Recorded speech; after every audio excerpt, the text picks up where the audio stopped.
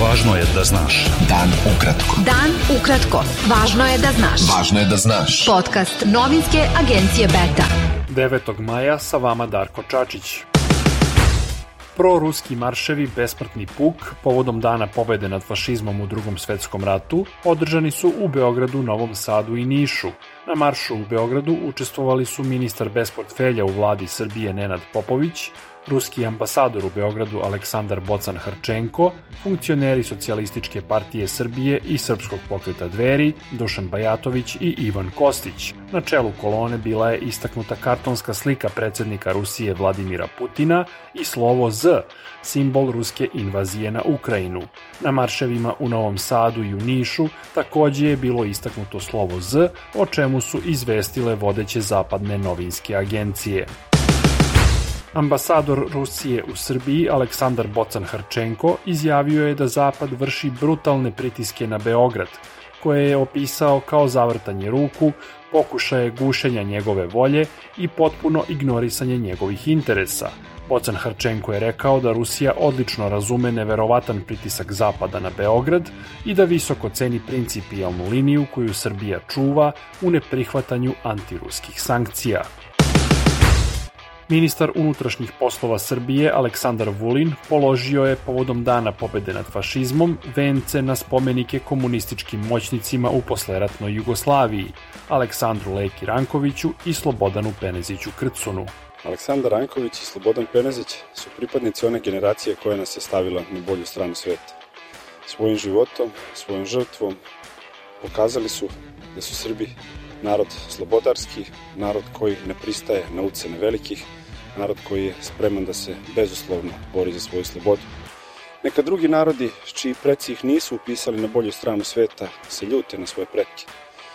Naši preci su izborili naše mesto na boljoj strani sveta, naši preci su nas stavili među pobednike.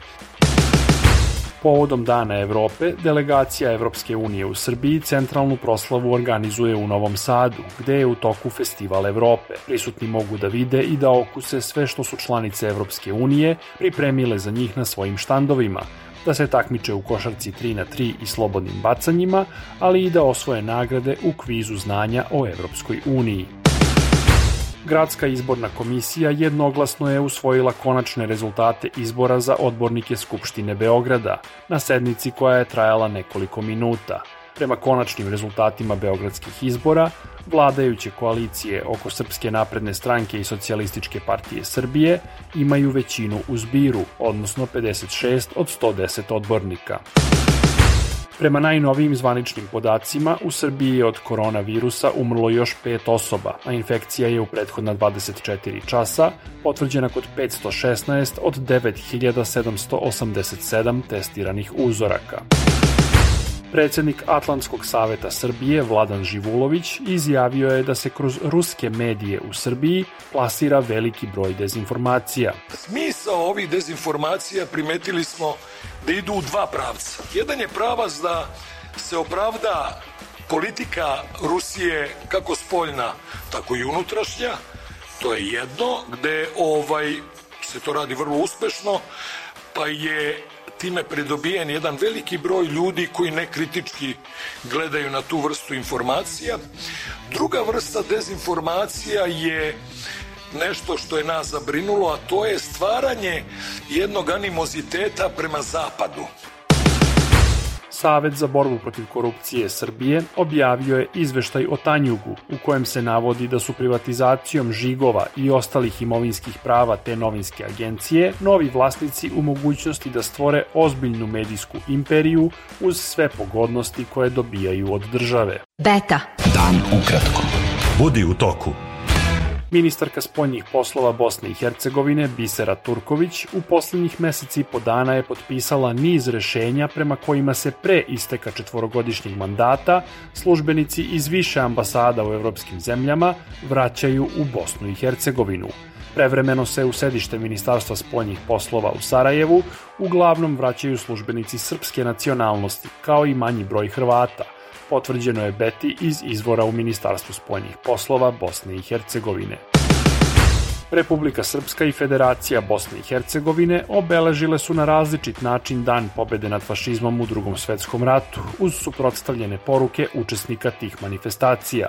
U Republici Srpskoj je Dan pobede obeležen maršom besmrtnog puka, u kojem su učestvovali najviši entitetski zvaničnici i predstavnici političkih partija iz vlasti i opozicije. U Sarajevu je održan skup podrške Ukrajini, sa kojeg su najviši zvaničnici Federacije Bosne i Hercegovine uporedili rusku agresiju na Ukrajinu sa srpskom agresijom na Bosnu i Hercegovinu.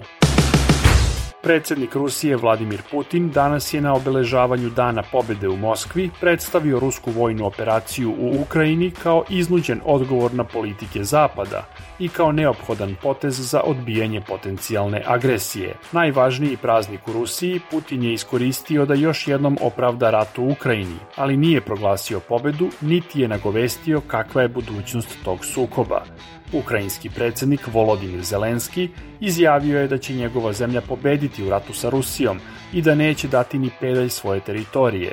Zelenski je rekao da će Ukrajina ubrzo slaviti 2 dana pobede. Ambasador Rusije u Poljskoj Sergej Andrejev poliven je crvenom bojom kada je hteo da položi cveće na groblje sovjetskih vojnika u Varšavi. Ambasador je potom odustao od polaganja venca, a Ministarstvo spoljnih poslova Rusije osudilo je potez varšavskih demonstranata, navodeći da su neonacisti još jednom pokazali svoje lice.